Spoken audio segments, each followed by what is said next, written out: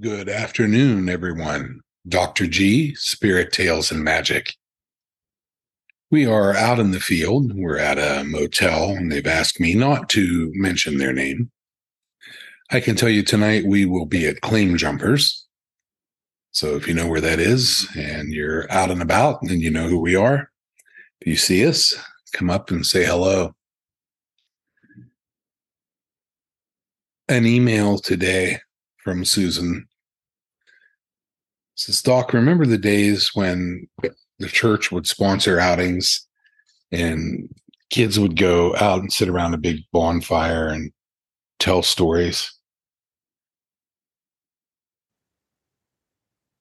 I worked very hard after high school to become someone who wrote those kind of stories. And then you come to find out that if you have a story that takes 15 minutes to tell, someone wants you to cut it to 10 minutes or to 5 minutes. And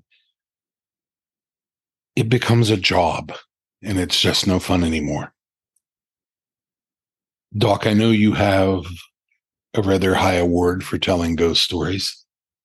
And I know that you, from time to time, do lend them to commercial people. How do you get through it? You know, when I think of a ghost story, I think of something that isn't rushed. And as we progress in time, some people just don't really want to hear them anymore. It's a shame. Please mention Firelight and what it means to you. And then go on with a story or two. See you in the next few days. My tour is going to cross over yours, Susan. Well, let's start by saying there is indeed a world unseen, a world that exists all around us all the time.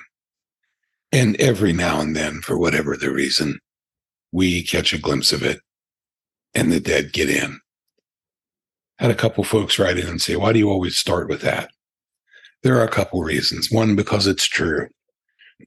Excuse me. And two, because my daughter wrote it. And it describes my life as a young man and hers, growing up, in my case, in 3 haunted houses, and in her case, in at least 2. And my other daughter can also tell you she grew up in a haunted house as well. I believe it was only one for her. I'm not sure about her current house. You cannot live in the time that we're alive, in the world that we live in, and not, whether it's a ghost or an angel or a demon or whatever it is that you believe in, you have to know that there's something other than yourself.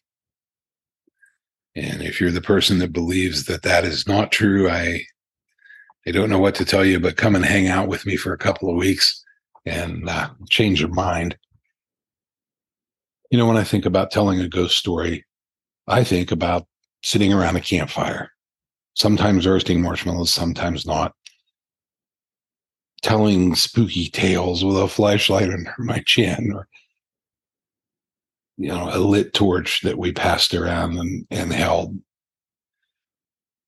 Not too many people take part in that type of an activity today, but it just seems like a perfect way to share a scary story, especially with the sound of the forest rustling around you and stars overhead. But even if you're not in forest or out in a field or wherever you happen to be, telling ghost stories is still a brilliant way to pass the time. And even if it's not a ghost story, it could be something paranormal. It could be an urban legend or a story about a cryptid. Susan asked me to mention Firelight. Firelight is a charity that I'm working on. Now, if you know me, you'll know that throughout my life, and I'm not going to go into my life, but there's a book coming out called Rooftop Chats, The Making of Invisible. When you find that, when it comes out, you should buy it and read it. It will definitely be an interesting read.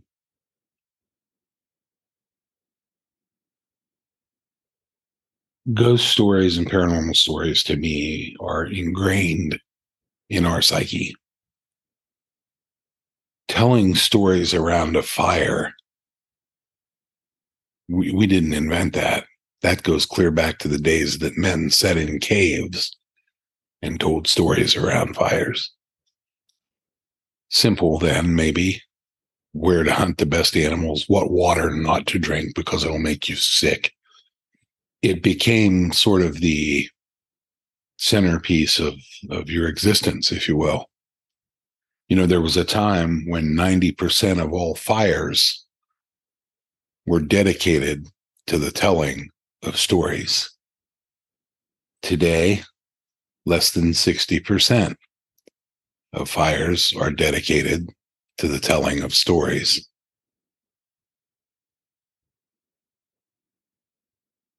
Being out, being able to sit with people and be quiet and listen to a story is a skill that we could all use.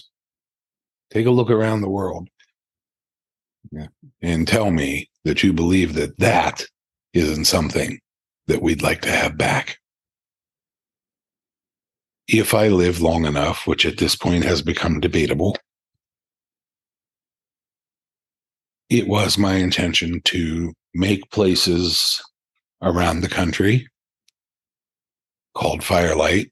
It is I hate to say haunted bed and breakfast. It's a storytelling adventure where you can put the damn cell phone down and you can come and sit around a fire, eat some homemade food, and listen to and even possibly tell a story where you can forget all of the crap that goes around in your mind every day. And I don't care who you are, you have it. If you watch the movie Jack Reacher, and it's not a plug for that, but there's a scene where the character Jack is looking from a window down into other windows. And he says, take a look at this. What do you see? And the female character says, well, I see the things I see every day. He says, tell me which one of these guys. There's a part I'm skipping, but say you'd never seen it. And then he goes on to say, tell me which one down there is free from death, from ridicule. And he has a list of things that he reads. And then he goes on to say, if people knew how this was going to be, would they do it all over again, or would they live their life like me? It's kind of an interesting thing when you look at it that way. But storytelling, like I said, it's in your psyche and it's good for you. Susan had written me before, and she said, there's nothing more I love than scary stories, the adrenaline, the rush of fear. If you know me, then you know how much I love telling creepy tales, especially during a sleepover with my friends. What I enjoyed the most were short things that somehow stayed in your mind.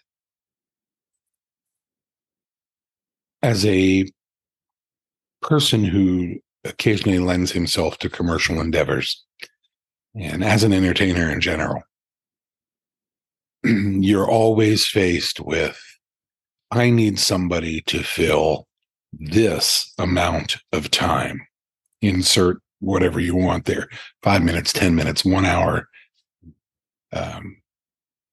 I recently was asked by some people in the city if I could come up with some one-liners or two-liners for a ghost story. Seriously. And they're like, oh yeah, we just want you to, we're going to do a haunted house, and these are things that are just going to happen while people are walking through. Now, those of you who know where I'm from and spent any time there. When the rec center was a new thing, they had a haunted house that was shut down twice because it was too scary. That's me. It was scary as in you would go home and think about it. You'd come back the next day to make sure you were thinking about it. Then you couldn't get it out of your head. By the third time you came through, you were really, really scared. I wanted to give them their money's worth. So I get contracted by these guys. And I took some things that actually happened in my own life. And I can't go into the details about this, but there was a time when my ex-wife looked at me and said, "The man at the bottom of the stairs wants you to leave." So we changed that for the haunted house to, "Mummy, the man at the top of the stairs wants you to leave." Now, the character that says that, then goes around behind this little curve, and a different character walks out, and the thing that she went behind falls over. She's gone. How about, I woke up to hear knocking on the glass. At first I thought, who would be tapping on my window? Until I realized it was coming from the mirror behind me. There's nothing like laughter of a baby in your home, unless you're home alone, and there's definitely no baby. One-liners, my friends, can be creepy. A father went to say goodnight to his 7-year-old son, very well knowing that if he didn't, his son would have trouble sleeping. It seemed that his son lately had had a great deal of trouble falling asleep. He would run down the stairs and into his father's room and talk about the monster under the bed and could he sleep with him. And so they came upon this ritual that they did every night. The father would go in, kiss the son on the forehead, say, "I'm going to look for the monsters, look under the bed." He'd come up from under the bed and say, "No monsters, go to sleep, buddy." Kiss him on the head and walk out the door. So the father goes to say goodnight, knowing that if he didn't, the child would have trouble sleeping or maybe not sleep at all. After all, it had become the nightly routine between them. He entered the dimly lit room where his son waited under his blanket. With the first glance, the father could tell that there was something unusual about his son tonight. He couldn't quite put his fingers on it, but something was very different. He had a weird grin from ear to ear. "You okay, buddy?" the father asked. The son nodded. And with a grin, he said, "Daddy, can you check for the monster under my bed?" The father chuckled a bit before getting on his knees. And he said, "Sure, buddy, I can check." There under the bed, pale and afraid, was his son, his real son. He looked up and whispered, "Daddy, there's something on my bed."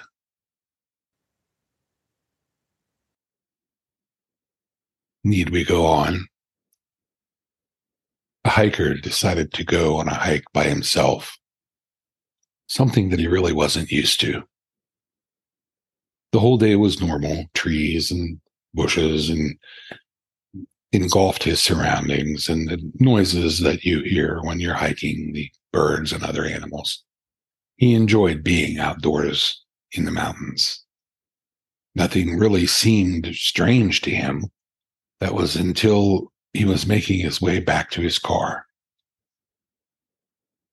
He figured an 8-hour hike was good enough. The sky was already getting dark, and he needed to get back fast.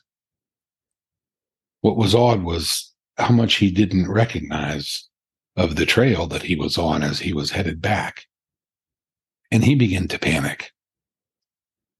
Night had already taken over, and all he had was a flashlight and no clue on how to get back.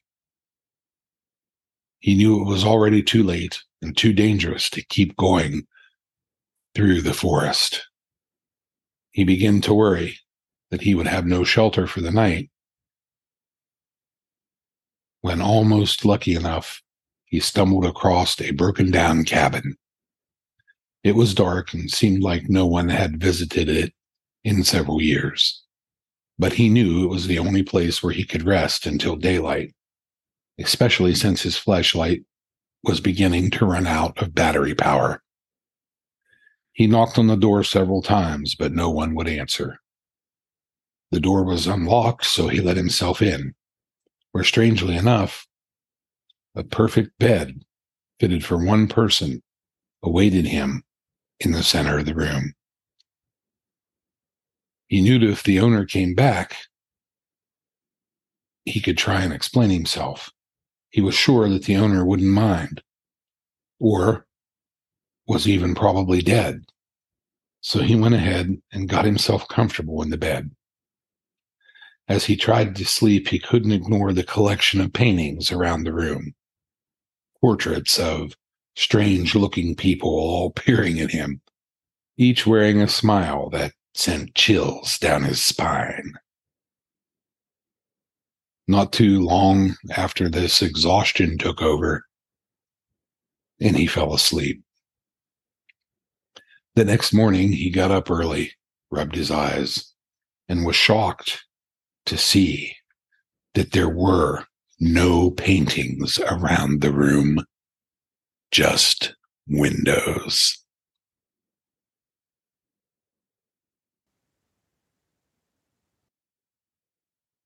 The doctor was working in a hospital where the patients were tagged with colored bands. Green was alive, red, deceased. One night, the doctor was instructed to get a few supplies from the basement of the hospital. He headed to the lift. That would be the elevator. The lift doors opened, and there was a patient inside minding her own business. Patients were allowed to roam around the hospital to stretch, especially those who have stayed long. The rule was to be back in their room before 10 o'clock. The doctor smiled at the patient before pressing the number for the basement.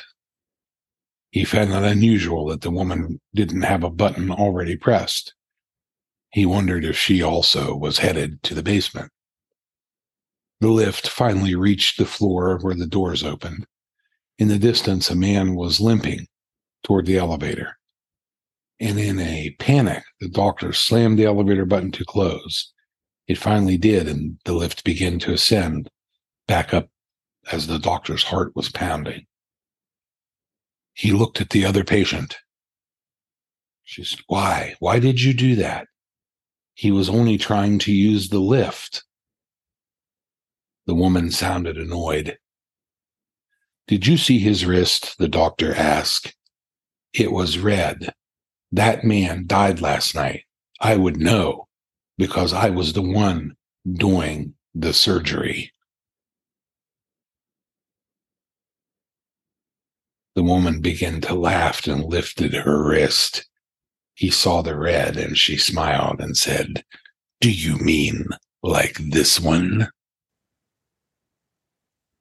So as you can see, my friends, a story doesn't have to be overly long to be a little bit creepy.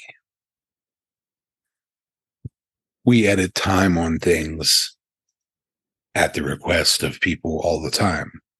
Sometimes if you're not willing to do that, then that entire session is lost. It's a story not told, or an event that someone can never remember. Sometimes they say it's not the size of the dog in the fight, it's the size of the fight in the dog. I know you've heard that. Sometimes it's not the length of the story, it's the part of it that you'll remember that makes those little hairs on the back of your neck stand up. You'll hear me mention the book, The Gift of Fear, quite a bit. And it says the hairs on the back of your neck stand up for a reason. We'll be telling some stories this evening, doing a little magic. I will actually see two of you at this event. And we will talk tomorrow. So until I get to see you in person, tell some ghost stories. It's good for you. And don't forget, we'll see you inside your mind. Good afternoon from Washington State. Dr. G, Spirit Tales and Magic.